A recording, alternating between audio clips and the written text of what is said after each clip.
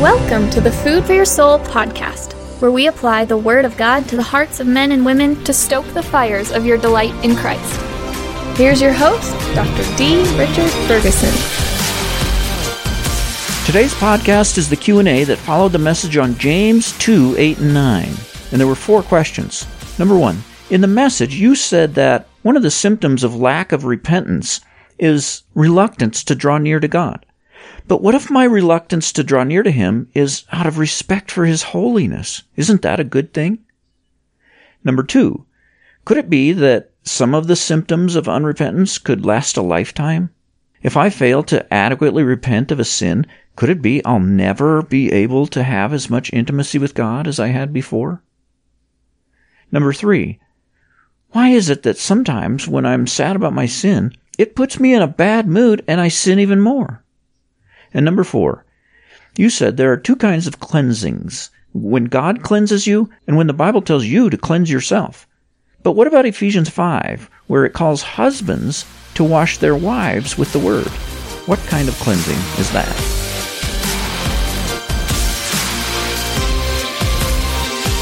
Okay, so what if your reluctance to go before God is in the name of reverence? I'm revering God's holiness. He can't be in the presence of sin, so I need to withdraw. When we do that, what we're doing is we're saying, okay, well, when I do come before His presence, it's because I'm worthy. And that's not true, right?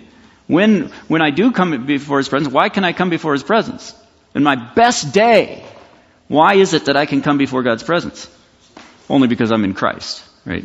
Only because of the blood of Christ. And that blood is just as effective at any moment. Anytime I'm a child of God, I can come boldly to the throne. Now, after sin, I need to come like the repentant guy in Jesus' parable where He says 2 guys went up to pray. One guy says, "Oh God, I thank You that I'm not like other men, and I fast and I pray and I give offering and all that." And he wasn't even just, he wasn't even saved. But then the other guy came and he beat his chest and he wouldn't even look up to heaven and he said, "Have mercy on me, a sinner." That's the proper approach when I've sinned. If you want to show reverence for God, then you keep your head down on the floor. You hit your chest, that kind of stuff. But still, what is he doing? He's coming before God. He's coming to God. If we don't come to God, what we're saying is, I'm the solution to this, God. Let me solve this. Then I'll get this fixed and I'll come before You. And that's blasphemous. So you always come to God. Yeah, so sometimes you have one of these symptoms and you say, what's the cause of this? Oh, it's because of, and then you just point to another one of the symptoms. And that's the cause. No, that's not the cause. That's just another symptom of the cause. So you got to go down to lack of repentance. I'll tell you, God did not design you to have any of these symptoms indefinitely. Right? This is supposed to be short term. This is supposed to bring you to repentance. It's not supposed to be where, well, I sinned, so now year after year I lack joy. No. God's made a provision. You deal with it, it's over. For me, what that is a lot of times that's the worldly sorrow.